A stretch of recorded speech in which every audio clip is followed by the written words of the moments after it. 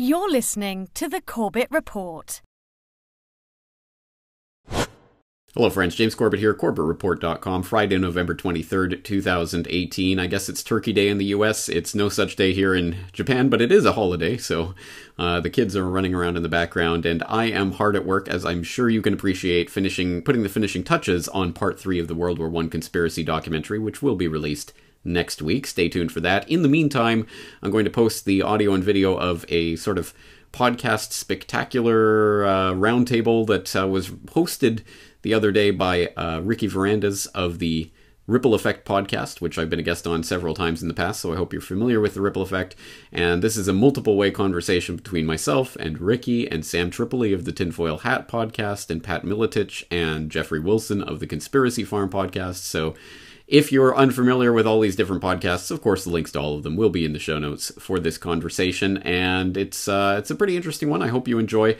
But for the people with sensitive ears or young children in the audience, there is copious four-letter words and other things being peppered throughout this conversation, not by yours truly, of course, but at any rate, that is a bit of a warning, but I hope you enjoy the conversation, and I will see you again next week. Well. Anyways, while I'm trying to figure out how to throw myself on the screen, I want to thank you guys for being on. I really, really appreciate it. As you guys know, I'm a huge fan of all your work, because that's why you guys have been on the show in the past, and I don't have anybody on who I'm not a fan of. And we're all trying to do the same thing. We're all attempting to get attention on stories and spark conversations that we think there's not enough attention on. And no better way than getting all of us together to help do that. But also, I think one thing that's I think will make for a very interesting conversation is the fact that we all have so much in common when it comes down to our curiosity and our interests, but yet we come from very different backgrounds. So I think talking about topics that we're all into and intrigued with, it'd be awesome to just see what everybody's perspective is based on this. Pat's never not working. He's well, he's that's a the right Skype selfie. I've never seen that before. Right, it's good, right? You just invented something there, champ. But yeah, post it out there.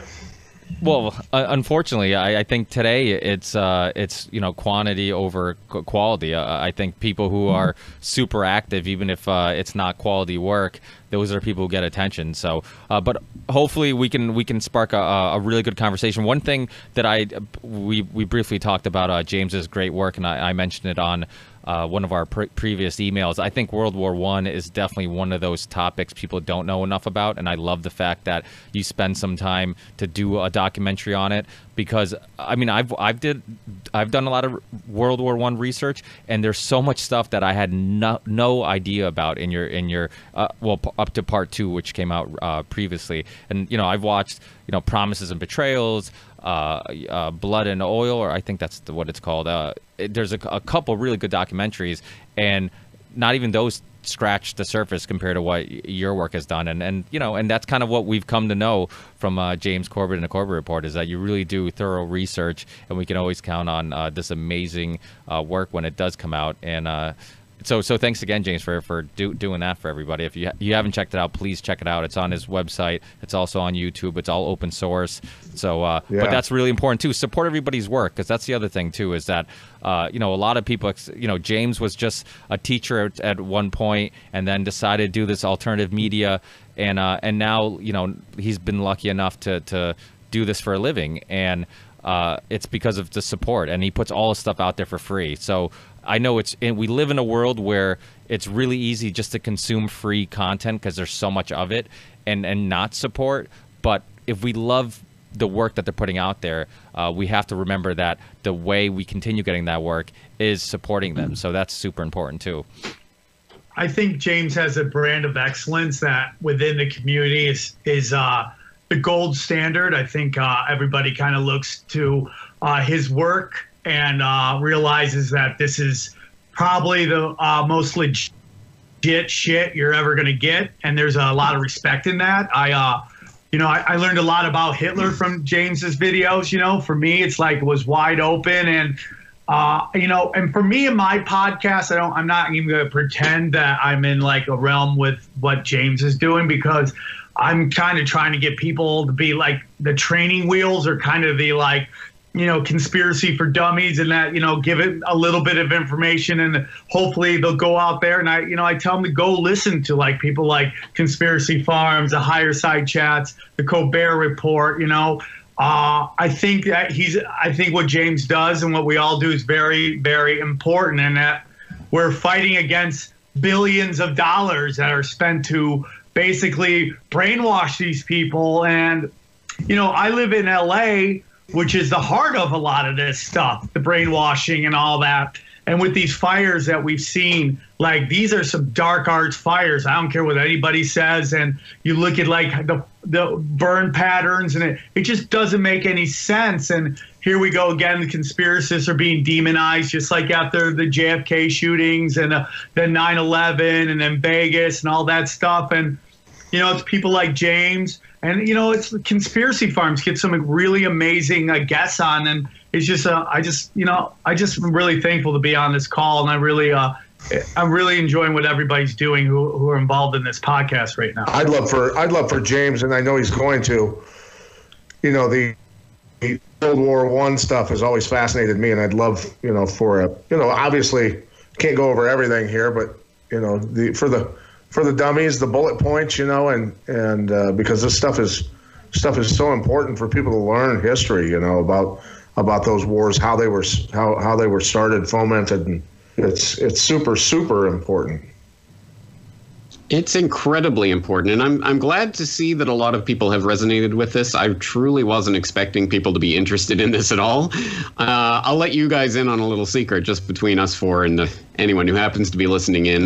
This is part of a larger documentary project that I'm working on. The World War I conspiracy is only the first part of it. So I was expecting, until this whole project is finished, I wouldn't think people would even kind of get what's going on. But I'm glad a lot of people have resonated with it. And I'm glad to hear that this has provided a lot of information for people that they haven't heard of. But for me, from my perspective, my nightmare is trying to compile thousands of pages of research down into here's a half hour on this, 15 years of history, and here's a half hour on this other 5 years. It's horrible. It's nightmarish for me because I'm just sitting here. How do I do this?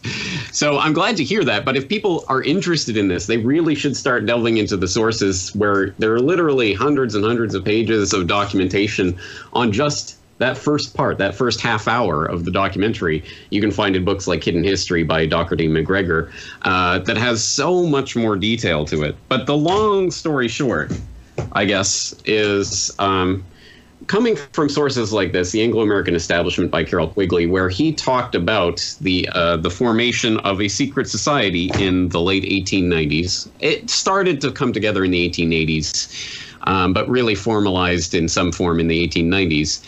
And it's a secret society, but we know about it. It's not a conspiracy theory. We know that this is true because one of the inside people in that conspiracy blew the whistle, essentially. William T. Stead, he was this journalist who was quite influential at the time. And after Cecil B. Rhodes's death in 1902, he blew the whistle, essentially. He published the last will and testament, which everyone thinks, Cecil Rhodes' last will and testament was establishing the Rhodes Scholarship. Yeah, that was his seventh will. The first six were all about this secret society that he wanted to found to spread the British Empire around the world and, unite the world under the English race, basically. And so he published all of this. As I point out in the documentary, it was even published in the New York Times and everything. Here was Cecil Rhodes' secret society that he founded. And Cecil Rhodes' idea was this is going to be a secret society organized like the Jesuits, this kind of Illuminati-ish thing with this inner circle, the secret society of the elect. And then there was going to be an outer circle that didn't even know of the inner circle's existence and all of this. And he wanted all of these different titles and everything. But the people he brought in to that conspiracy, like Alfred Milner, who the hell was Alfred Milner? You never get taught him in the history books these days, but he was extremely influential. And he was the one who basically started to organize this into something practical. It's like, oh yeah, all that hoodoo, hocus pocus nonsense about secret societies. Let's make this something real. And he started really forming what was called Milner's Kindergarten in South Africa, of this group of young men that went on to hold all sorts of important posts in government and outside of government, in private industry as well, that basically formed this clique that could be drawn on to essentially operate what was the longer term game plan, which in that first decade of the 20th century became, let's go to war with Germany. And that's what it all became about. And they used every single lever of power that they had in government and outside of government to make that happen. Speak to that, James. Why was Germany such a threat? I mean, I realized once they became independent in 1871, that went straight against what those guys, Milner and those guys were trying to do. Why? Why was Germany such a threat? Well, it's analogous, and this is actually what got me starting along these lines and why I started thinking about World War I, was because it is analogous to our situation today, which is we have the world empire, which in this case is the U.S., and we have the rising empire threat, which is China. And we see a lot of parallels going on. At that time, in early 20th century, it was the world empire was Britain, and the rising upstart was Germany, and they had to be defeated. They had to be put down. And that wasn't anything new to that era of history. Britain had always done that throughout history. Their entire strategy had always been to support the second strongest European continental power against the strongest, so that there would never be one that would rise up and would be able to challenge Britain's hegemony. Coke versus Pepsi. That's Coke versus Pepsi. Like, they go at each other, but they make sure the third one doesn't come in. This is where we have to understand it's like taking a 2D slice of a 3D object. So we see these kind of national strife situations like China and the U.S., and there is something there. There is this clash that's happening, and a lot of people are invested in that clash in a lot of different ways, sometimes quite literally invested. But that's really happening. But if you don't see the 3D picture of it, you don't really understand it. So in this case, in the China-U.S. case, the point that I always make is that China didn't just become this big emerging power. They were fostered into this power by the very same people who are also puppeteering the U.S. government and steering its foreign policies. How does this happen? Well, it's because it's part of a larger plan, ultimately, to get the world under a collectivist system, globalism, essentially, and which is just so frustrating because nobody gets that, bro. Obviously a conspiracy theorist. Obviously, this is chess, not checkers. This people who talk against people who talk against conspiracy theorists. Your guys, William Steed, Reginald Brett, and Cecil Rhodes. They came up with this plan in 1891 to basically the long game to start war, and it took another 15, 16, 20 years before it really... No. You see, their secret society was about peace. They wanted to bring peace to the world, but peace, of course, means peace under the British flag. And how do you do that? Oh, well, we need war. Well, exactly. But I'm just saying, for the lay person who always poo-poos what we talk about, there is so much more nuance to this than people realize. It is the long game, as my boy Sam just said, and our attention spans are just so short. We're keeping up with the Kardashians over here. We don't think of the long game, and here it is. World War I was pretty much the template for the beginning of the Matrix as we know it today. James, did you find anything that maybe has to do with like old biblical scripture in terms of like the lost tribes of Israel versus the pagans? There's, I did a whole episode with this guy who's like really, an expert in the Bible, and he broke down that there's a lot of like old scripture where it's like the lost tribes, which is Britain and the United States, with Israel versus the pagans, which is going to be led by Germany. Does that have anything to play in, or is that just, smokescreen stuff? No audio. Oh, yeah. We can't James, hear you. You have no audio. James, you have no audio. Start that over, bud. We can't hear you, James. Sorry. Oh, sorry. There we go. I've only been doing this for a decade, guys. Come on. How am I going to know where the mute button is? I don't. That's a bit out of my area of expertise. But what I can talk about is the Zionist movement forming in the late 19th, early 20th century, extremely influential in so far as the Rothschild family, which of course was in a position of prominence in the early 20th century in Britain financially, and was trying to convert that into geopolitical power, and did so through, as we know, the Balfour Declaration came out in 1917. That was a letter from Arthur Balfour to Lord Rothschild saying, hey, when this is all over, we're going to give you Palestine, essentially, as part of your Zionist dream of creating the homeland for the Jews. And that was, pretty interesting because, well, Britain didn't control Palestine at that point. Sorry. What's going on, Pat? Pat, do you also have the mute button on?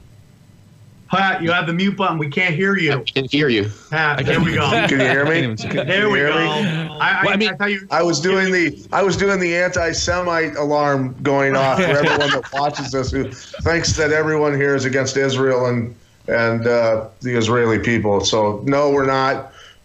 Just pointing out facts is what James is doing. And that's exactly all it is. Historical documented facts, the Balfour Declaration. But the interesting thing about the Balfour Declaration, it's presented as this was a letter from Arthur Balfour to Lord Rothschild. It actually started as notes that Rothschild sent over to Balfour and Milner. Yeah. And they took those notes and worked with them and made a letter to present back to Lord Rothschild. Yeah. So that's like the interesting part of it. And shows who was really in control of that relationship. And while we're picking your brain, James, I'd like to ask you what your thoughts are on the supposed Albert Pike 1871 letter to Mazzini. I've known about that letter for quite a number of years.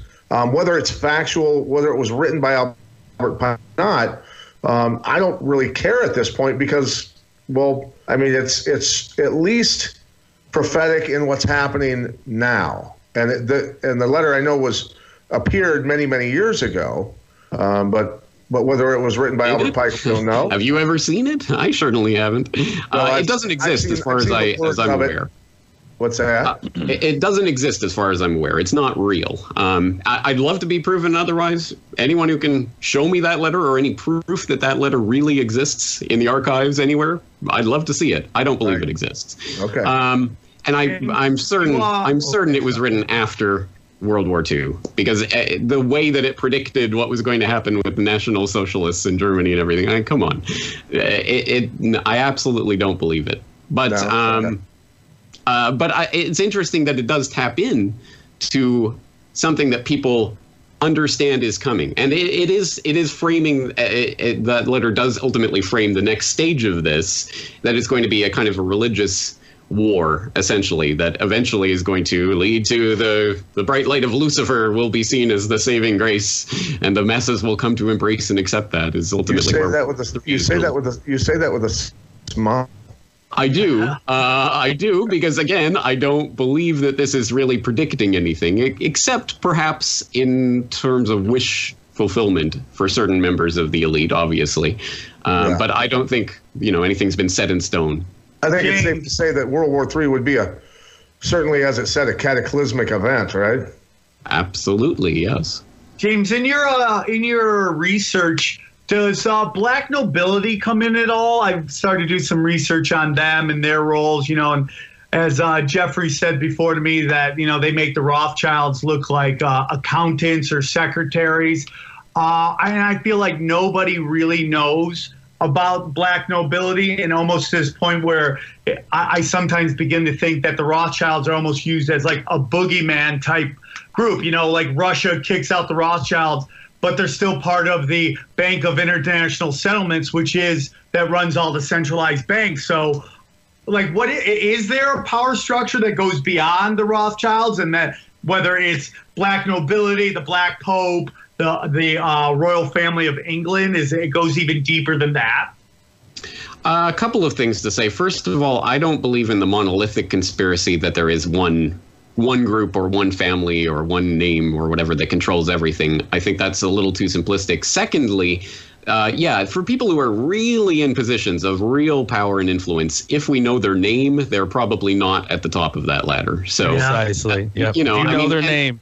Yep. Exactly, and it becomes that thing where, well, of course, there's no way we can really ascend to the top of that unless, some whistleblower comes out. But I think that distracts. My point is, it always comes back to that distracts us from the real point of this, which is that, yes, power is wielded by people with money and influence and control in ways that we probably can't even fathom. And you can research your entire life and probably never get to the bottom of that.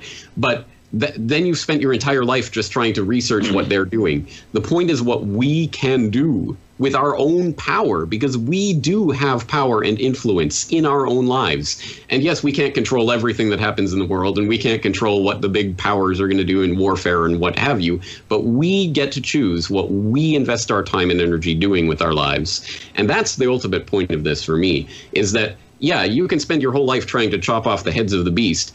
I tend to think even if you did find the head of that beast and chop it off, there'd be another one growing in days. I mean, the power vacuum would just be too much. And the making the awareness that there is a beast, I think, is a huge problem. People don't think necessarily there is a beast in the first place. The point is, we are the heart of the beast. We pump the blood through the vessels of the beast. We are the willing participants in this system. Every time you buy one of their projects, every time you invest your time and energy in this, you are helping the beast. Silence is acquiescence.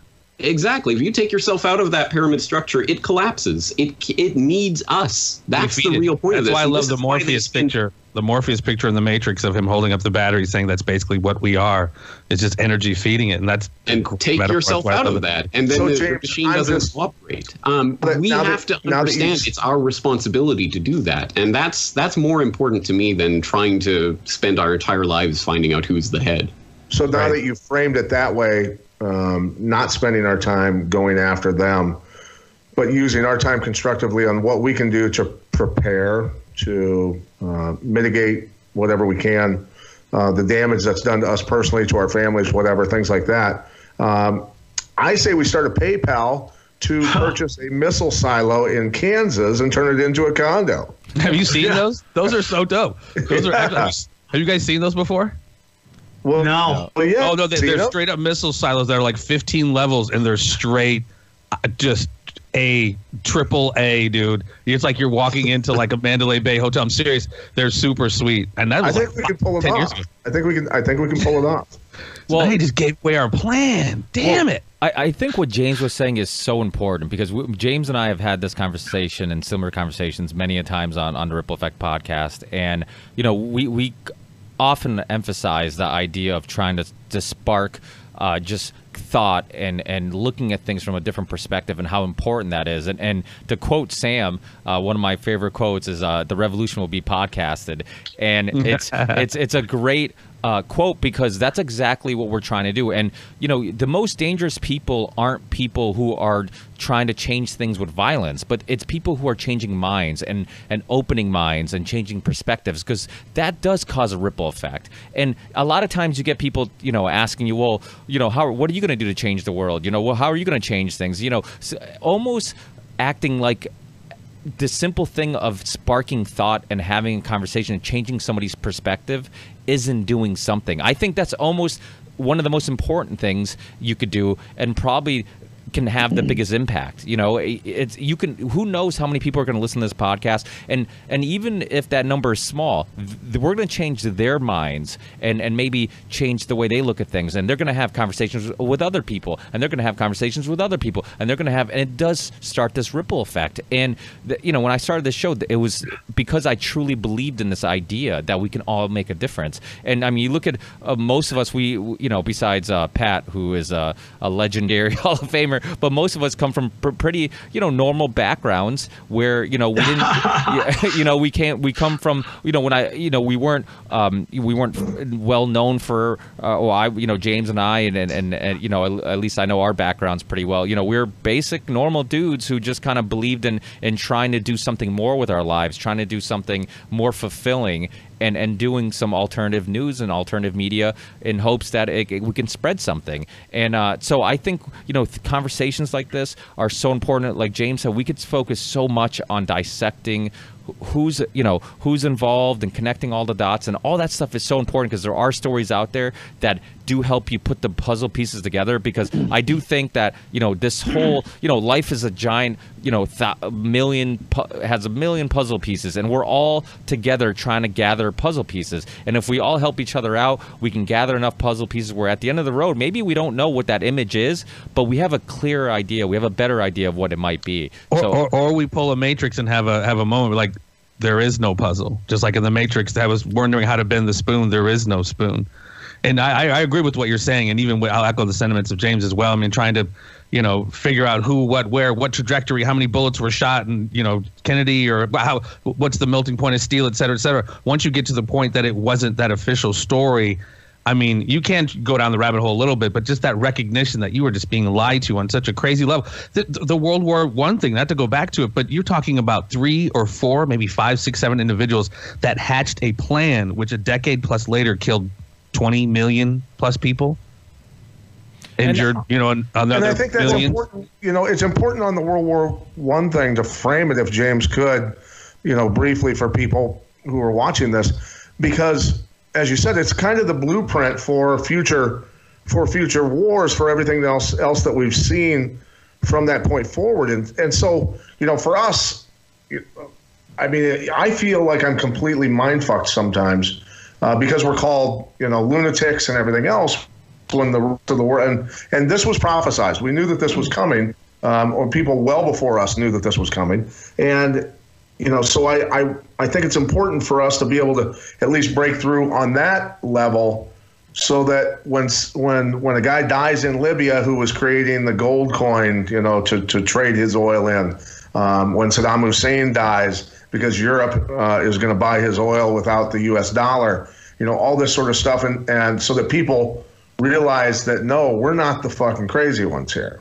We're not the lunatics. Yeah. So James, I'd like James to at least go through some of the points that caused World War I and stuff that people are not taught in the history books. Well, there's a couple points I want people to take away from this documentary, one of which relates to our earlier discussion there. Just the amount of propaganda that was aimed at the public to get them into hating Germans in England and in America was phenomenal. And when you really drill down into it, that's where so much of our modern day propaganda templates come from, was that First World War, where they literally created the Bureau of Propaganda and all of that. And babies on bayonets. Exactly. Yeah, there was such a concerted effort, and they brought so much effort to bear on convincing the public. And one thing that speaks to is the fact that the public's opinion matters. They wouldn't be spending bajillions of dollars and all of this effort to try to convince the public to hate Germans unless it mattered what the public actually felt. So don't ever forget that it's your power that they're trying to take over, essentially, with this propaganda.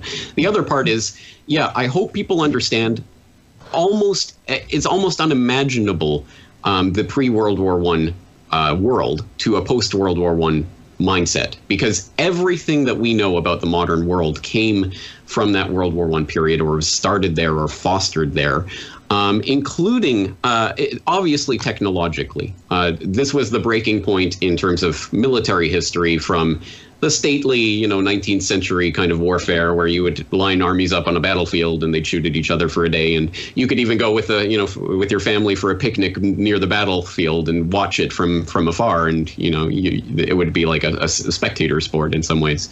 You couldn't do that in World War I. And that's obviously, there's the technological changes that made that happen. The machine gun and the flamethrower and the airplane and the poison gas and the tanks and all of the other technological gadgets. But beyond that, and beyond the million casualty battles and things that were just utterly unimaginable before World War I, it was the intervention of the government in every aspect of society that would have been, if not unthinkable, at least would not have been very popular before that World War I crisis set in. And this was not only known about and acknowledged, but openly lusted after by a lot of people in the time. And this is actually what I'm going to get into in part 3.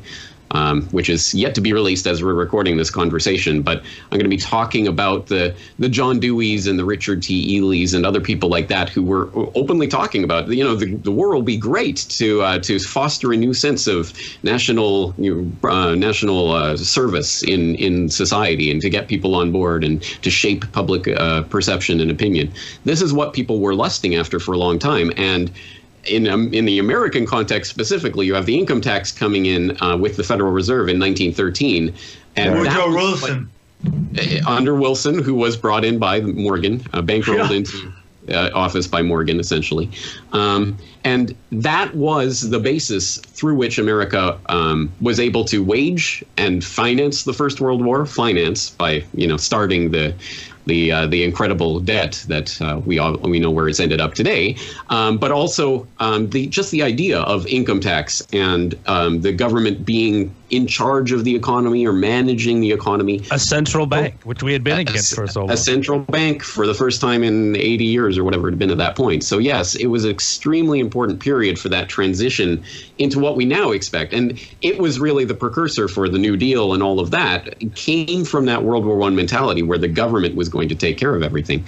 And if we don't understand that aspect of it, then we don't really have a proper sense of history. And the fact that we are living in the crater of that explosion, as I say in the opening of the World War I documentary, if we don't understand that the way the world is now is not the way it has to be. This isn't just some inevitable progress to this point. This is something that happened because people. But that's to echo Pat's frustration. I mean, this is World War I. I mean, fast forward almost 100 years. The Kuwaiti ambassador's daughter talking about incubators getting knocked over.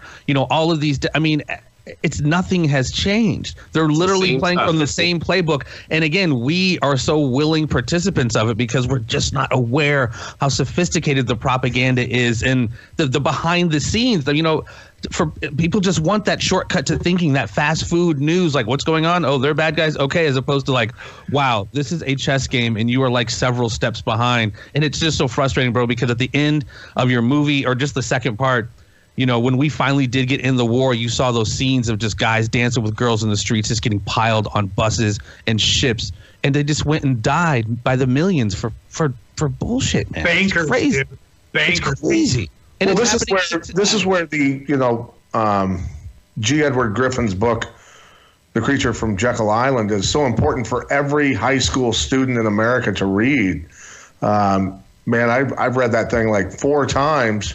There it is, man.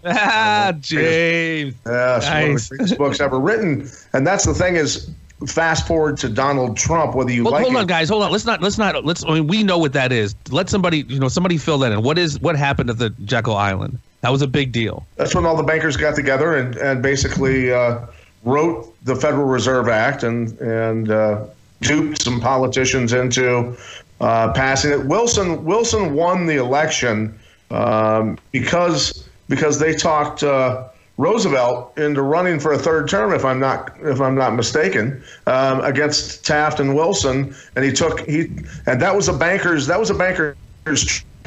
to get Roosevelt to run again. And here's the thing that's crazy, dude.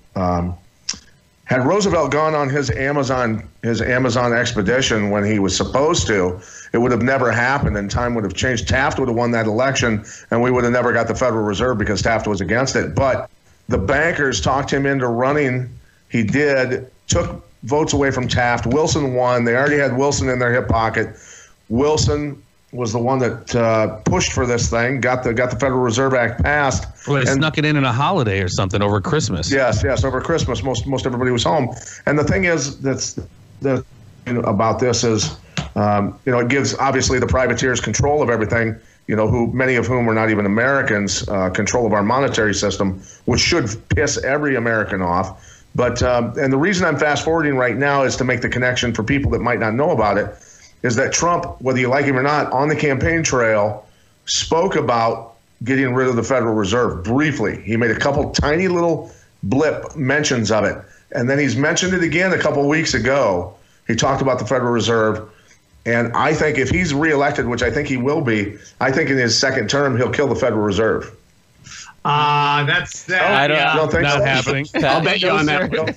Let's have a little wager on that one. How much I just wanted to say something real quick. I think he wants to go down. I think he wants to be remembered for something. I think maybe he got in, dude, and then they're like, yeah, hey, we'll wipe your whole family out. And like, he's changed a little. But I just want to say something about what James said, that this isn't how it has to be. When Jeffrey's like, that's 100 years ago. In human time, that's a lifetime. But in like history, that's just a drop in the bucket, man. And we are in a place where we can turn this. I try to echo what James says. I say it poorly compared to how he says it, but we really are a very unique country, the United States. The global economy is completely built on us. And if we come together, we're a very powerful force. But this propaganda bill that Obama passed, which allows the government to use propaganda against us, is get us to not like each other, to get us. Which was going on anyway. They just legalized it. But this legalized it. But, everybody wants to make Chocolate Jesus this wonderful dude. And he's just par for the course, man. But this isn't how it has to be. We are the more powerful than them. I mean, dude, we don't have to sit here and take it, but everybody thinks we have to go between these two parties. It's like running between Dahmer and O.J. Simpson. You're like, they're both going to murder you. What are we doing here? The masses just don't know. I had a conversation with Canadian journalist Eva Bartlett about, the occupation of ISIS in Syria.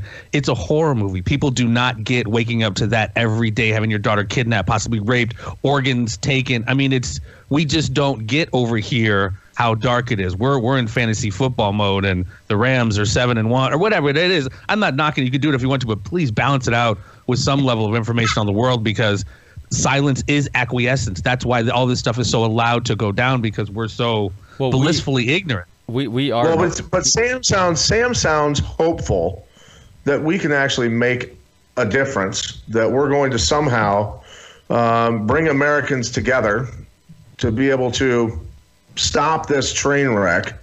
And it don't even have to be Americans. That's almost part of the problem. That's why we're so cool with 500,000 plus I'm not Iraqis. American, by the way. Well, Just for the record. It's the human being thing, man. Not to go all kumbaya, but that's why so many millions are allowed to die in Syria or be displaced, or in Iraq through sanctions that killed men, women, and children. We always filter it through this us versus them.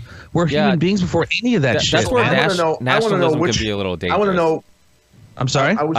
Nationalism and being patriotic, I think it can be a little dangerous, because it's similar to the tribal conservative versus liberal. It's disliking somebody, demonizing another tribe, another group of people, and it's like you said. I mean, not to sound like a hippie, like George Carlin, but we are all one. We're all on this earth together. Where I think there's a club and you ain't in it. Yeah, exactly. And I think there's nothing wrong with being proud. I mean, I was born in Portugal. I'm very proud of my culture. And there's nothing. But the thing is, I also understand every culture. I have friends from Estonia. I have friends that are from Salvador. I have friends from, all over the world. And there's beautiful things about all their cultures. And I think that Boy Brigado. but then framing those thoughts of a globalist kumbaya, we know their end goals with globalism, and we also know how important the United States Constitution is, and how important it is to be protected against the aims of globalism and the cloud pivot of collapsing a system financially and making us all slaves of complete socialism. And so for me, Constantina Wire at our southern border and stopping those people from pouring over, I think is the just and right thing to do. This is a nation of laws, and it has to be.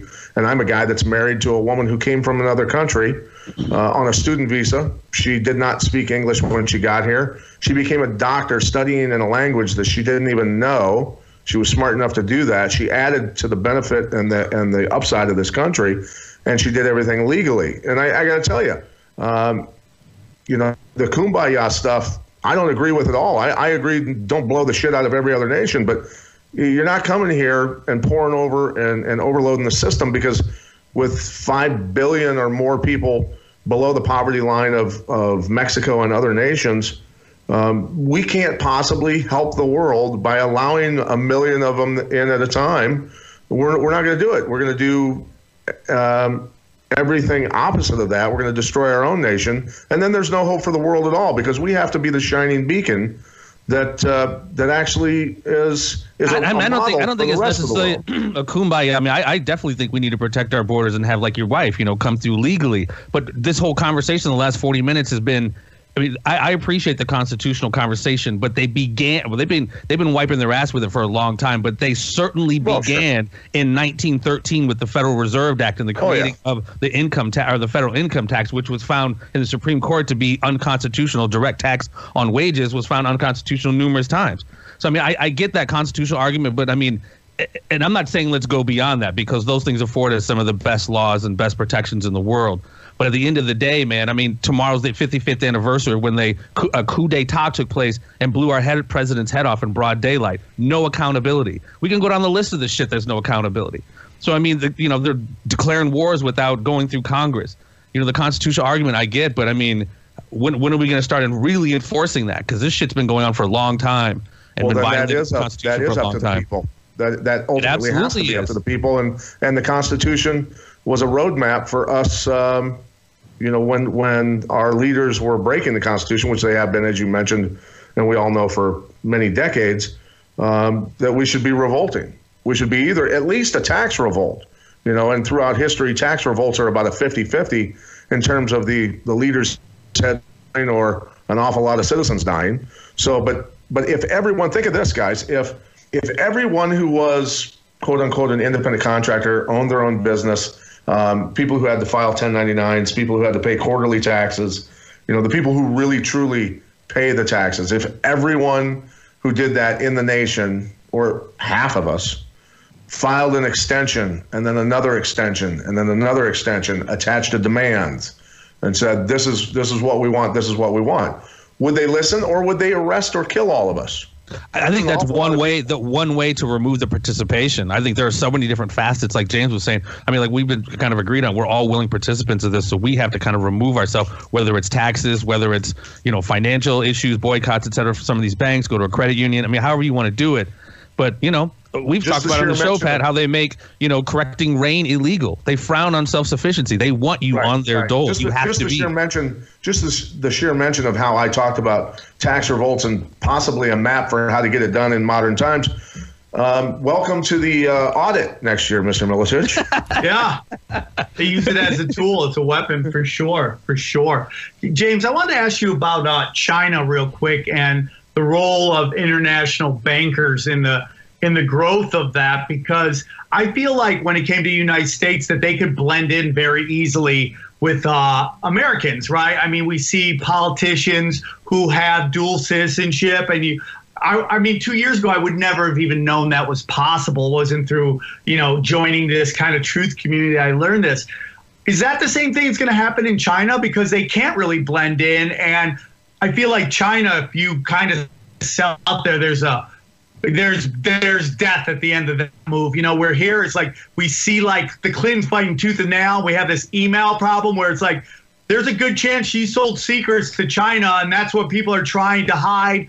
And I mean, will there ever be any kind of punishment for that? And what's your thoughts with China and the international bankers? Well, people can go and look at a podcast I did a few years ago called China and the New World Order, where I laid out at least some of those connections and the financial framework that was laid to allow China to rise to the point where it's at now, and some of the technical, industrial, and military transfers, legal and otherwise, that have occurred since then. And I think the way to understand China is that it is the template for the idea for total control, total governmental control that they want to roll out everywhere in the world. It's starting in China at this point. And David Rockefeller famously said in his obituary to Mao in the New York Times, he said, it was a grand, successful experiment that Mao waged, killing tens of millions of his own citizens along the way. But, you break a few eggs to make an omelet, right? And we see that playing out most obviously now with the rollout of the technological overlay on that control grid, with the social credit scores and the CCTV and the facial recognition, and all of this is coming together now. And we can see what it's looking like in China. You saw that video go viral on Twitter a few weeks ago about the guy on the high-speed train from, I think, Beijing to Shanghai, and it's got that announcement: anything you do on this train will be recorded on your social credit score. This is coming. And we know it's coming. Minority Report, dude. I think this is why, one of the reasons they're using China as kind of that laboratory. They're also using it as the foil, exactly as Russia, the Soviet Union, was the foil in the Cold War, which was supported by technological and other types of support from from American industry and financiers that propped up the Soviet boogeyman for as long as they needed that boogeyman to be propped up. We've seen the ISIS, Al-Qaeda boogeyman in the last couple of decades, but China is going to be the boogeyman for the 21st century. That's the way they're angling it, and there's the same linkages and the same financial infrastructure which undergirds all of that. It's incredibly important to understand that so that we don't get fooled again, so that we don't let them pull another Cold War or, God forbid, World War III, which is another. They're growing right under our nose, man. From the expansion of the military bases in the South China Sea, you have what I think it's called the String of Pearls. You have the One Belt, One Road, which is just. I mean, you had Sri Lanka just recently just gave up a port in Sri Lanka to the Chinese for some financial stuff. But I mean, not only those trade routes, but they're also putting military bases on some of these islands in that String of Pearls, and even what is it called? ASEAN, the Association of Southeast Asian Nations. I've been kind of talking about this for a while. I mean, that's these trade deals that are just locking down this area, and it's just growing and growing and growing. I mean, I'm going to say it's a problem, but they're already there. They're taking nation shipping ports for debts that they owe China. And before we know it, they're going to be there. I mean, they're already there, but before we know it, I mean, let's face it, they're just taking over the old World Bank IMF game. I mean, they've been doing this for decades and decades and decades, but now China's getting in on it. Well, and also the production of their petro-chuan, like they've moved away from the petrodollar as well with their introduction of the petro-chuan. And if I'm U.S. intelligence, I'm obviously working on a way to get. And India and China have had skirmishes in that region up there. I'm doing everything I can to, if China is going to become that much of a threat, which we know it is, I'm trying to figure out how to get India and China to go to global nuclear war against each other. Yeah, exactly like the old British imperial strategy. You want the second strongest power to challenge the strongest power. And it's interesting in that context. It was Tillerson last year just to drop the Indo-Pacific region nomenclature. Now they're not calling it the Asia-Pacific. Now it's the Indo-Pacific, and they are definitely trying to build up India as that sort of bulwark against China. But I think all sides of this are, when you go far enough up the ladder, they're all in on it in a sense. Well, and that's why I told Pat a while ago, look out for false flags in like northern India, because that Kashmir region, because the One Belt, One Road goes through that area, and even so in Western China, India and China, there's something swirling around there, and now they're actually in this Shanghai Cooperation Organization together. They're all full-fledged members of that now, so they have military. Joint military exercises and things like that. But they're also, as you say, last year we're at the brink of actual military confrontation in some dirt path overpass in some mountain somewhere. Like, what on earth does this matter? But it's clearly this is Western China. The Uyghurs, the Islamic Uyghurs in Western China, those I think are being touched by some of our CIA to radicalize that region to necessitate, the U.S. has to be here now because, and this goes straight through One Belt, One Road straight to Europe, I believe. So, I mean, the chess game, man, like Zbigniew Brzezinski said, not a fan, but it's the grand chessboard for real. James, do you see Europe becoming any kind of military power? I know that they're trying to build up their military now, and I think some people in the United States are getting a little nervous about that and what the implications are for our role in the world, policing and stuff. But do you see them as starting to either come together and be in their own kind of military force? Yeah, well, this is the problem because the EU is kind of collapsing in front of our eyes, but the problem is they might fail forward and actually try to consolidate even harder. So, Britain might try to remove itself, and maybe they will, maybe they won't. But anyway, we'll just come together even more firmly. And we saw that last year with some forwarding of ideas about formalizing and hardening the shared European borders and bloating up their European, I forget what it's called, Frontex or whatever, their joint military guard around the borders, as a way of saying to the rising populist public, hey, don't worry, guys, we're all European. We're all in this together. We're all a big collective, and we're going to take care of you. And one aspect of that is the super army that they want to create. They've talked about it for years now, and they're at least taking the rhetorical steps forward on that. Well, and then Macron, I guess we can hope that they collapse before they're able to really organize like that, but I don't know. Yeah, Macron comes out with the idiotic statement saying that they want European nations need to build their own army to protect themselves from the United States. which is obviously his lashing out at Trump for the way that he's talked about Europe not holding up its end of the deal and paying its part in NATO and UN and everything else. But I mean, when I look at Macron, Macron's got what is his approval rating? What, 20%, something like that over there. And I mean, I'm surprised they haven't revolted more than just over the gas prices and hung that guy.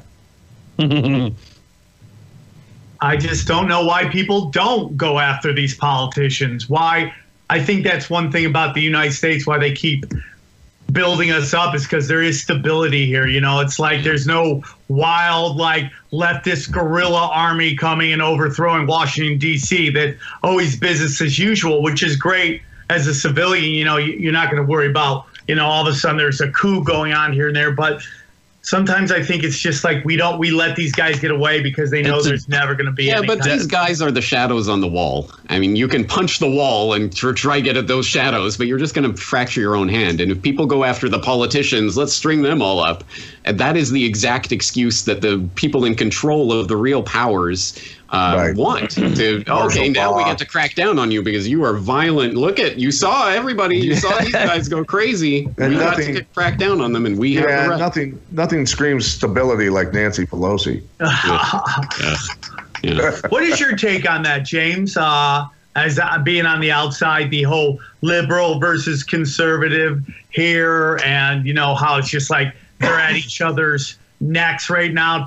It's like, I just had a guy on my podcast who's like very liberal, and like the feedback has been insanely negative, and it makes me upset because I like my show to be both sides, to hear both sides of the argument, because there is too much one side echo chamber shit. But what's your take on like liberal? I mean, I hear that liberalism leads to Nazism, but then I look at like a lot of stuff's going on right now with capitalism and how much damage we're doing to the rest of the world, and how there's parts of this United States that are straight up third world, man, straight up third world. Like, what's your whole thoughts on that whole thing? Look, okay, this is the Canadian and Japan's perspective on this. So, you know, I'm not just telling anyone how to run their own country. But what I'm saying is that there are historical parallels to this. This is not some new thing that's just happening for the first time. I mean, there are different elements to this, like the internet and social media and all that, which throws a whole monkey wrench in the works. But we've seen this before, and it's the rise of the polar extremes. It's the rise of the communists give rise to the fascists. They feed off each other, and there comes a point when you got to choose a side because it just keeps getting more and more divided. And that's where we're heading. And we know where that heads. And it heads in the favor of the ultimate controllers who wanted things like World War II to happen in the first place because, again, all the million reasons, but profit always being one of the reasons, they get to profit from us basically tearing each other apart. And it's hard. It's perhaps impossible to step in once that polarization starts. I mean, how do you stop that process from working? If I had the golden bullet to that, I would have been firing it, or silver bullet. I would have been firing it a long time ago, right? So I don't know what the answers to that is, but clearly this is not a healthy direction for society. But people might argue, hey, maybe it's just part of the pendulum swing. It's got to go this way once in a while to clear things out and get people back on board, because politics is essentially the, you know, warfare by other means. And if we're not agreeing politically, then it's time for warfare, and then we go back to agreeing politically again. And is there a way to avoid that cycle is the real question. Yeah, if you look at the documentary The Untold History of the United States by Oliver Stone and his book, and if you look at some of the film, some of the old debates, like in black and white with Nixon and Kennedy and you know, some even older politicians, and you look at these debates, it's literally the same shit that they're saying today. Like literally, it's like they're saying that it's, if you put it in color and you replace them with modern day politicians, they're feeding you the same bullshit. And I always say how, like, you know, politicians and those in power, they capitalize on our awful long-term memory. Like we you know, Vietnam happens, and then Iraq happens, then we're almost letting Syria happen, you know, and it's like we keep making the same mistake over and over again, and we just keep pretending like, oh, this time's going to be different, and we keep falling for the same trick over, you know. Yeah. Tying this back to World War I read this on my video the other last week from Lord Milner's Second War, talking about this Alfred Milner, who was one of the key men making World War I happened, who wrote in 1893, so decades before any of this happened. He said, "My interests do not run on the lines of party, and if I can help in however small a way to carry out the objects I have at heart, I do not care two straws how the politicians are labeled who execute them." And that was exactly what they ended up doing. They rode the conservative government when they were in power. They 150 rode the fucking years ago, gang. 150 years ago. Exactly. It didn't matter who the public voted for or what they voted for. In 1906, the British public explicitly elected Henry Campbell Bannerman on this platform of peace. We have to be the leaders of the world in peace because we're clearly heading towards war. We don't want to go there. People elect him. Immediately, Milner and his gang get their guys in the positions of power in that government, and they just continue making the preparations for war. Same thing that Carroll Quigley was writing about, decades later, when he said that the whole point is to get them to get the two parties so that there's really no difference, so that you can vote the rascals out every 4 years, and it makes no difference to the fundamental policies. And once people get into this political game where it's sports teams essentially fighting against each other. Fucking WWE, dude. It reads like a freaking W. I mean, when Undertaker lost his streak, I don't know if anybody knows what that means, but he was 22 years, had never lost in WrestleMania, and he lost it, dude. People were losing their shit. Grown people lose. I mean, it's literally almost the same thing. Well, we're emotional creatures. We love to think that we're these logical, machines that look at the facts, and we come up with these conclusions. But we're emotional creatures, and obviously, we all know the history of Edward Bernays and understanding that you can manipulate our desires and the way we think. And we all don't know who Edward Bernays is. Let's stop assuming everybody knows who that is. Edward Bernays. Seriously, go check out a documentary called what was it called? Well, Century of the Self. Century of the Self, yes. Yeah. It's Adam like Curtis. 11 hours, but it is the biggest, I hate to use this euphemism now because someone told me it's but the red pill, it's an ultimate red pill to show how, just like Mr.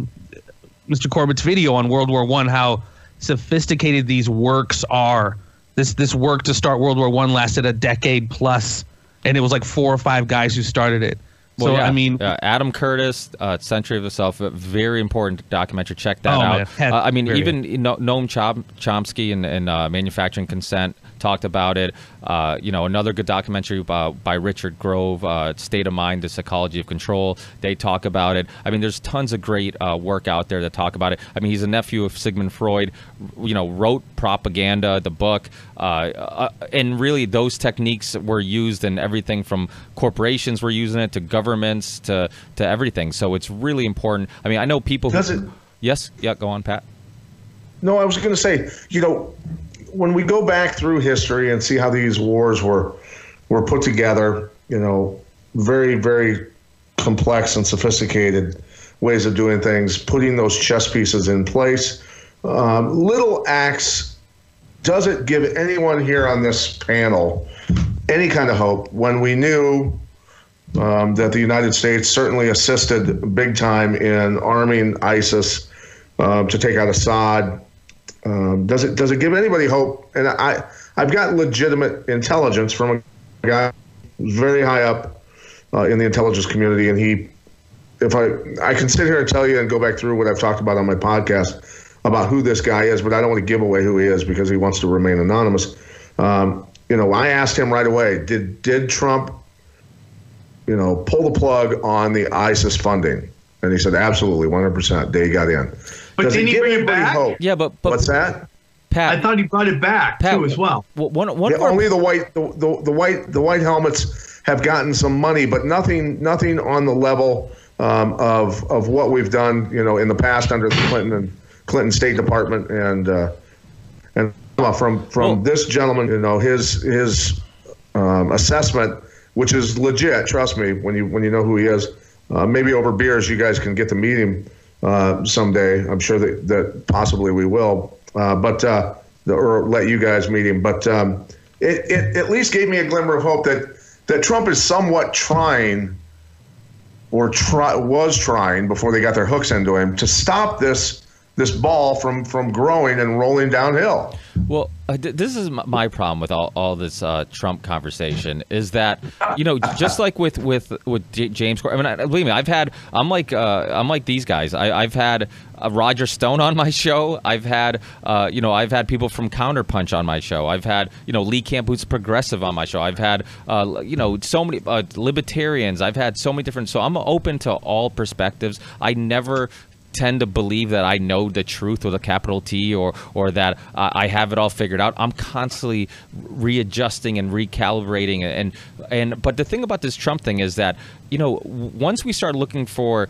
a nip and looking at like, okay, he did this positive thing or he did that, aren't we almost subconsciously falling into that tribal thinking that we think is so dangerous?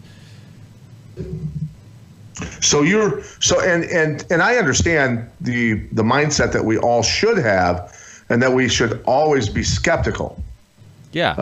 But at the same time, while remaining skeptical, because the more time goes by, the longer it takes for any indictments to be levied against anybody, the longer it takes for the unredacted FISA documents to be released, the more I think Trump was brought in by the powers that be to potentially get a civil war revved up.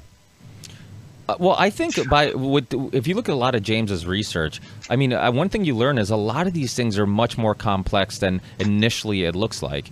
And sure, when you look at, why Trump might be doing one thing and not doing another thing, we might not find out what behind backdoor deals and conversations are happening. And like, Jeff said to Brzezinski's book, The Grand Chessboard, we don't know why. We might not necessarily know and understand what the big game plan is quite yet. So I think that's why I kind of reserve my judgment. I mean, one thing I love about James is that he came out with one documentary about Obama's legacy of ashes, soon after he left office. And then soon after, I don't know if it was a couple weeks or a couple months later, he had a short documentary called Trump Filling the Swamp. Like I think that's really important. Like I think it's very easy to fall in love and want to believe that this person is the sure. He's gonna and I don't know. I mean, it's almost like, you briefly brought up the border conversation, the Mexicans coming in here and stuff like that and protecting our borders. I think that's really we can easily get caught up in that too and be like, well, who's going to protect us? Well, now we need more government, right? Because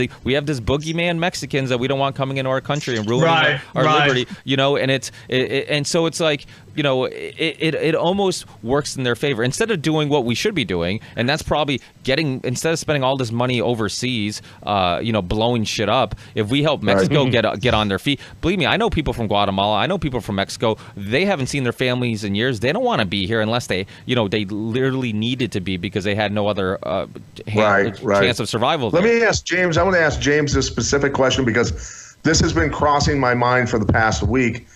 We see the eroding support of Saudi Arabia in this country, at least by the media and many of our politicians. And what I see happening, at least in the bigger screen, the chessboard, Syria is destroyed, literally. I mean, it's fallen apart. Russia has helped hold it back together by a shoestring. So Syria is almost done. The last Middle Eastern nation on that list to be destroyed was Iran.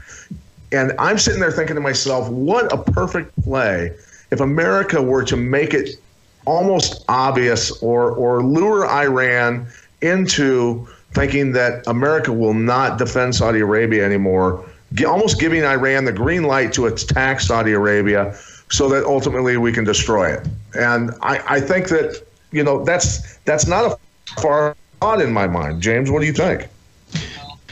That's the kind of calculus that goes on all the time. So I think it's not wildly implausible. The only thing is I don't think Iran has any intention of attacking Saudi Arabia, and I don't think they're going to be goaded into it by such a ploy. But I think it is extremely important to get to the bottom of exactly why at this time the plug seems to be being pulled on Saudi Arabia.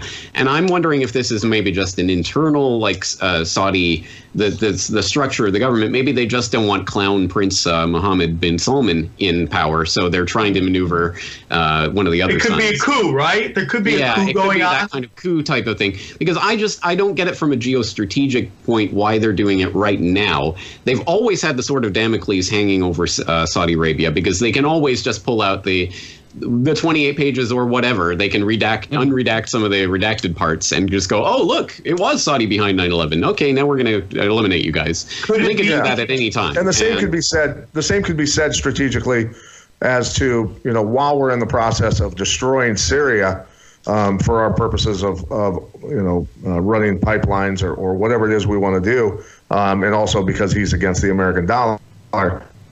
What a great way to suck Iran into that, because we know that a lot of Iranian forces have gotten involved in that, and so I think that they're pulling at the legs of the dog, which is Iran. From a couple different angles in my mind, trying. But there's got to be something of that going on, because clearly the main crosshair. Could it be the petrodollar? Could it be that that Saudi Arabia maybe sees a writing on the wall and wants to get off the petrodollar and wants to stop participating in that? And bring this into the World War III perspective.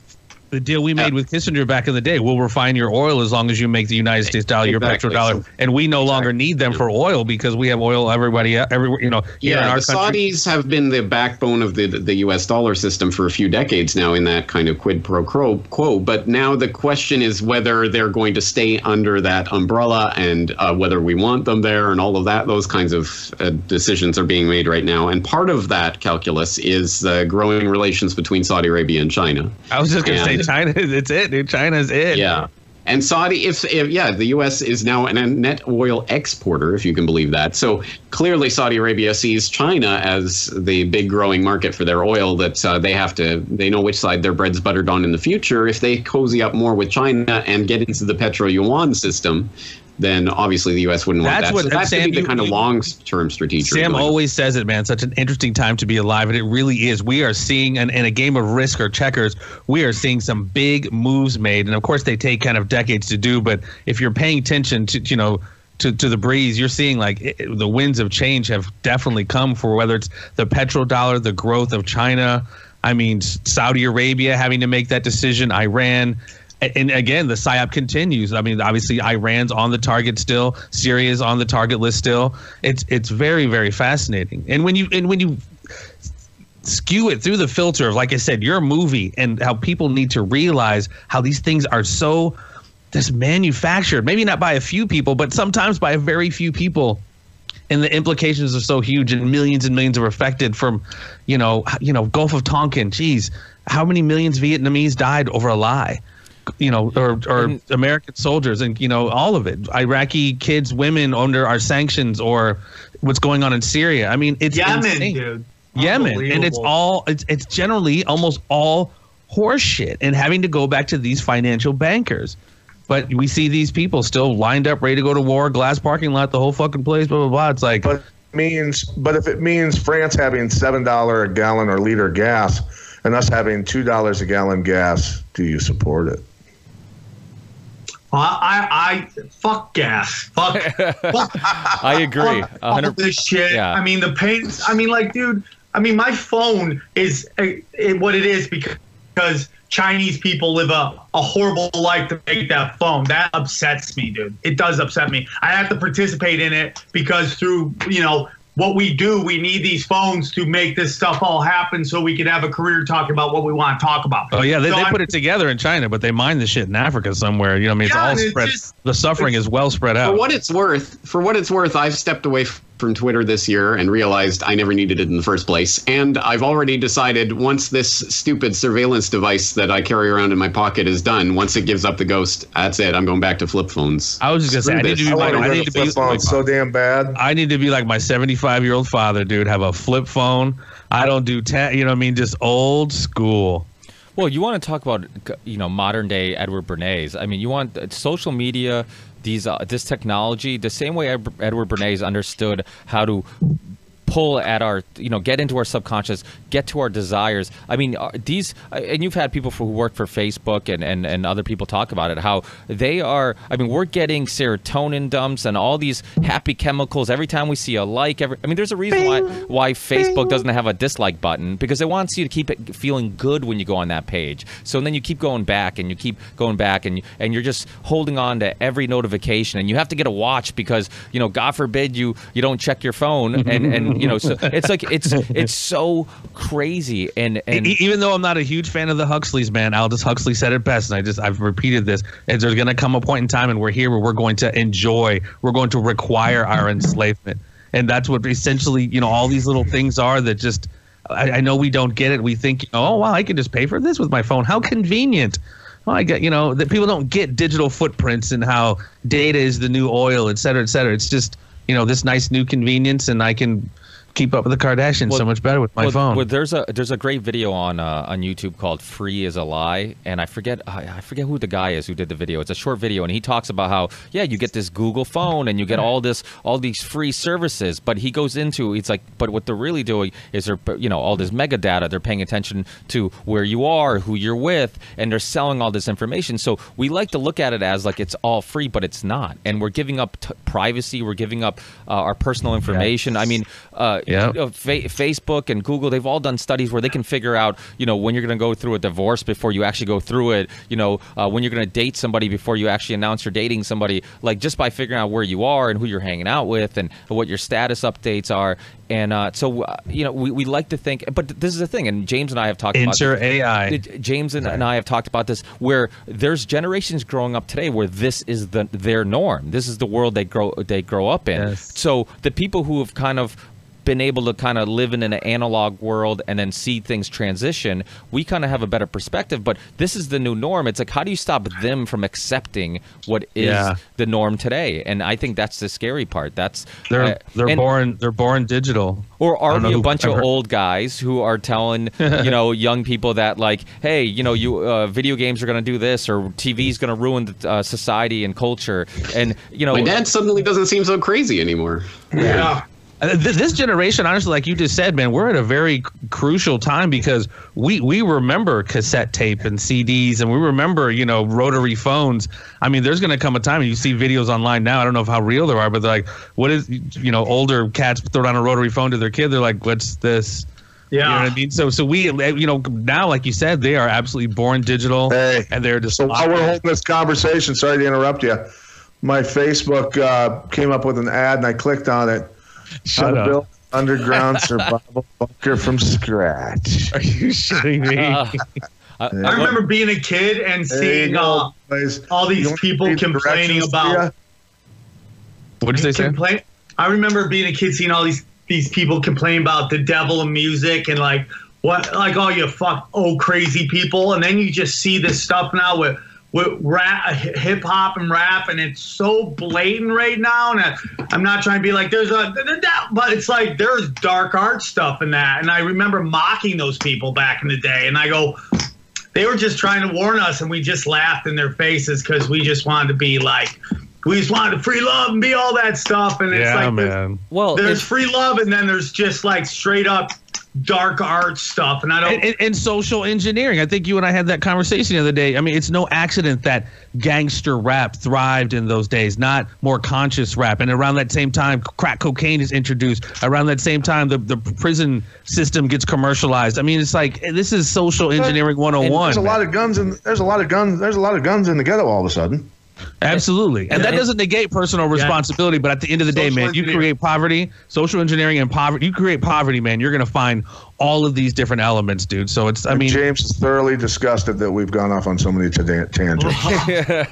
Not at all. I'm enjoying the conversation. And I think the rap, and James and I have talked about this, about the gangster rap in the 90s, and some people get in debate, like, was it manufactured or was it just promoted? And I don't think it matters. I think either way, if you're manufacturing manufacturing consent, if you're trying to control, young people, the youth, and music's a big part of that. I mean, people joke around about how if Kanye West ran for president, he'd win, not because he has great ideologies and views and perspectives, but because it's a popularity contest.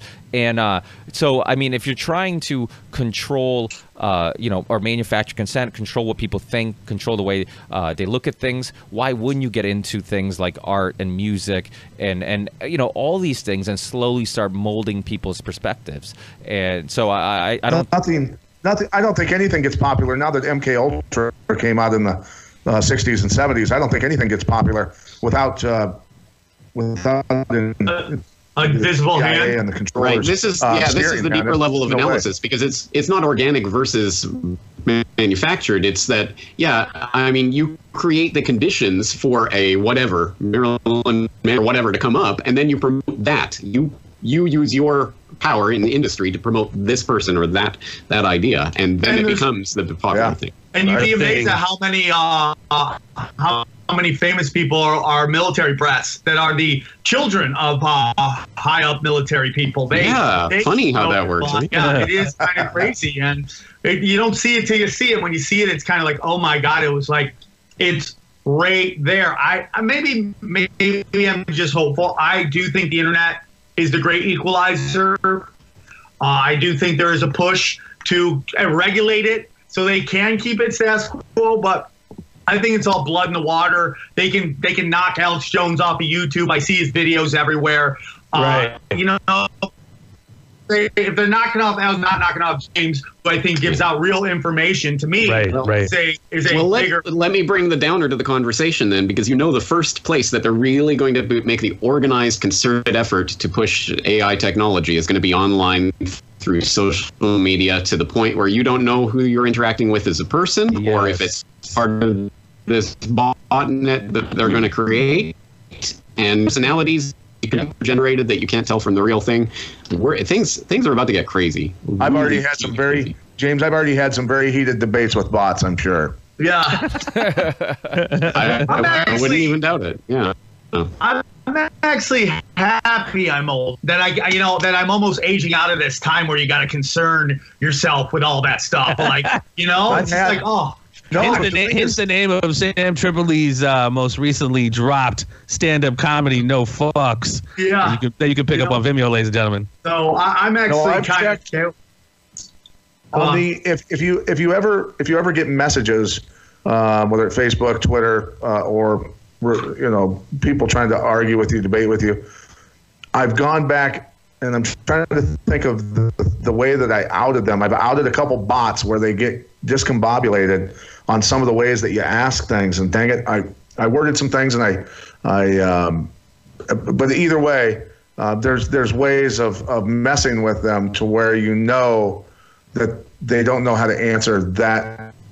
Maybe that's why they were so upset by the NPC meme, because they were literally NPCs. Yeah, it is crazy how forever it was the liberal side was coming up with this stuff to fight the establishment, and now you see kind of conspiracy side coming up with it.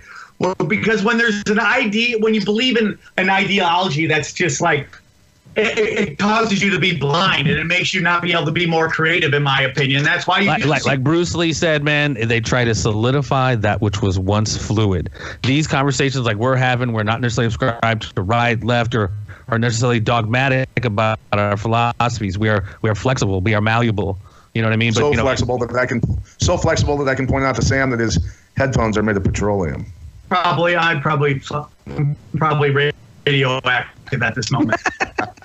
I just want to say something, because I got a jam. I just wanted to say something real quick, that being on this show with you guys, when I started my show 2 years ago, I would never have ever believed I'd be on with all you guys. I've been Jeffrey, I talk to a lot, but everybody else here, I'm fans of your work, and I've been following Pat forever, but to be on with you guys has been a real honor, and I really love what you guys are doing. You guys are very important to everything that you're important to humanity, in my opinion. To be honest, we're on the same team, man. We got to stay on the same team. And then the inserts, the inserts that are happening, those plants that are happening from the from the elitists that are putting people in place that seem like they're part of our community, and then they go off on some fucking skewed tangent on holograms hitting the Twin Towers and stuff like that. You know, that's the thing, is where we need to stick together and filter all that bullshit out and get rid of those people quickly and not pay attention to them and keep doing what we're doing and stay on the path. I think that's so important because we've seen it in the alternative media a lot the last couple of years, just people turning on each other and just because they don't agree on one specific thing. And there's tons of topics that I'm sure we all probably disagree with. For sure. You know, I've hosted debates with, Adam Kokesh and Hunter Moss on libertarian and whatnot. And just because I think it's important for people to learn that, hey, just because we disagree doesn't mean we can't try to have a discussion. And if our goal goal's the same, and that's the most important thing, like, what's your goal? Like, we all want to have a safer place for our families, a better world. We all, we're all fighting power and trying to we're truth seekers. Yeah, we're truth seekers. We're truth seekers. We're all trying to. I just don't like to get lied to. That's my biggest thing. That's really what it is. I just don't like to get lied to. I like to know to the best of my ability, and there's a lot of misinformation out there. But I take who gets the money, who gets the power, and how does it fit within how history is played out? If all those line up, I think there's a good chance it might be true. But even then, I don't think it's one of. I don't like getting lied to, and I like to investigate. Actually, I just pulled a quote from Smedley Butler for my part 3 of this World War I conspiracy, where he said he was trying to educate the soldiers out of the sucker class, and that's a good way of putting it. So I'd like to think that's part of what I'm doing, but it's really nothing so grandiose. It's just that I am interested in history. I'm interested in how the world really works. I have got this platform where there are people who are supporting me to do this work, so I'm going to do it. This is amazing. This is wonderful. Just like, we're on the ripple effect, man. We are the butterfly flapping its wings in Tampa, Florida, creating a monsoon in China, ladies and gentlemen. Right. You never know. But at the end of the day, if nothing else, I think my experience just shows what is possible now. I am literally an English teacher in Japan who became this podcaster, and I'm doing this from my living room in Japan. Like, what on earth is this even? I don't know, but I'm just going to continue doing it while people are doing it. Been watching you for years, sir. I've been watching you for years. What a wonderful time to be alive. Yeah. Hell yeah. And Sammy, you got a set tonight, don't you? Yeah, I got it's called Third Eye Comedy, and I'm getting like Jimmy Dore and Graham Elwood and all these outside the box thinkers to do a show together. We'll see if anyone shows up, but I'm super excited for it. Dude, awesome, dude. Comedians are now the new. I mean, they are the ones breaking the boundaries and have the ability. I mean, people like Sam who are willing to go out on a limb and talk about controversial issues. I just had Jim Florentine on last night, and he went on a huge vaccine big pharma conversation, and it's awesome that you guys are willing to do that, and I can't thank you guys enough for being on. Like I said, I think we all come from different backgrounds, and hopefully everything from James's fans to Pat and Jeff, Sam's, my fans, everybody can come together, realize that even though we're all slightly different, we're all here for the same goal, and that's much more important than falling into, because like we talked about in the beginning of the show, exactly what they want us to do is not focus on our similarities, but take those little differences and just fight till the end of time about those things. Let's just fight, and then those in power who really don't give a shit about ideology. It's like that movie Network. There is or there's only DuPont. There's only these corporations. Those are the people who are pulling the strings, and those are the ones that we should be putting our. Do you believe in? And I'll ask this one last thing. Do you voice your opinion on this? Your vote. Do you think in our lifetime we'll ever see a Rothschild hanging from a tree? Wow. Yes or no? One can only wonder. I think it's very possible. I mean, I would like to see something happen. Well, yeah, I think it's possible. I don't think it would change a thing about the way the world works. Yeah, I don't think. See, this is where I think what like Sam said, to quote him again. I think the revolution will be podcasted. I think when we talk about people like Smedley Butler, you talk about the business plot. It's conspiracy that almost happened a long time ago, and it's like if that shit can happen, if what happened yesterday, 55 years or tomorrow, 55 years ago. If that can happen, then what the fuck can't happen? And I think people have to start. So do we all have to So do we all have to come to the point where to not support this machine, okay, A, we have to ride bicycles because we can't spend any money on gas. 2, we got to grow our own food. We got to raise cattle and chickens in our back fucking yards. We got to dig our own well so we don't pay for water. We got to have solar panels so we have our own power. So that's what you're saying we have to do instead of hang all the motherfuckers.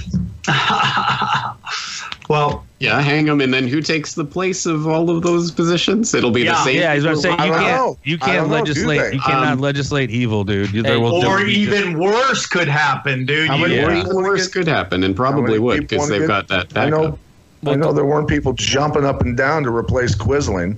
Well, when they kill Gaddafi, when they kill Saddam, when they kill, they're sold the same idea. Like this evil person, if we take him down, things will be better. And then it's just another corrupt person in place. Never gets better. It never gets better. And it's never about an individual. It's always an ideology. Absolutely. So I won't hold you guys up. I know it's the day before Thanksgiving, so hopefully you guys have a wonderful holiday with your friends and family. Have a drink and happy Thanksgiving. Enjoy, guys. I can't thank you guys enough for being on. Hopefully we can do it again. Of course, the guy who writes all the emails and put this together isn't even seen on camera, which sucks. But it is what it is. We appreciate him. Appreciate you, brother. We got the best. Dude, you did a great job putting this together. Thank you so much. Yeah, thank you, gentlemen. Thanks, and hopefully, I know James is a very busy guy. Sam, Pat, Jeff, you guys all have other shows and other work. But if we can do this, even if it's twice a year, if it's a couple times a year, whatever we can do, let's come together. Let's quarterly. Quarterly. Yeah, quarterly. If possible, let's do it. Let's. We had a great conversation, and let's keep the tinfoil Ripple Farm report going. That's the name of this episode, dude. I think it is. I think it is. I spent like a whole month coming up with names, and Jeff in like 2 seconds just threw them all away. He's like, that was awesome. So yeah, maybe that's what we'll call it. I'll put this out as soon as possible if you guys don't mind. Absolutely. Yeah, better. But whenever you can send us this, I'd love to put this out because it was an excellent conversation. Yeah. Thank you, guys. Awesome. Absolutely. All right, thanks, guys. Thank you. Good to see all of you. Love you guys, man. Happy Thanksgiving. Guys. Love you. Thank you, everybody. Take care.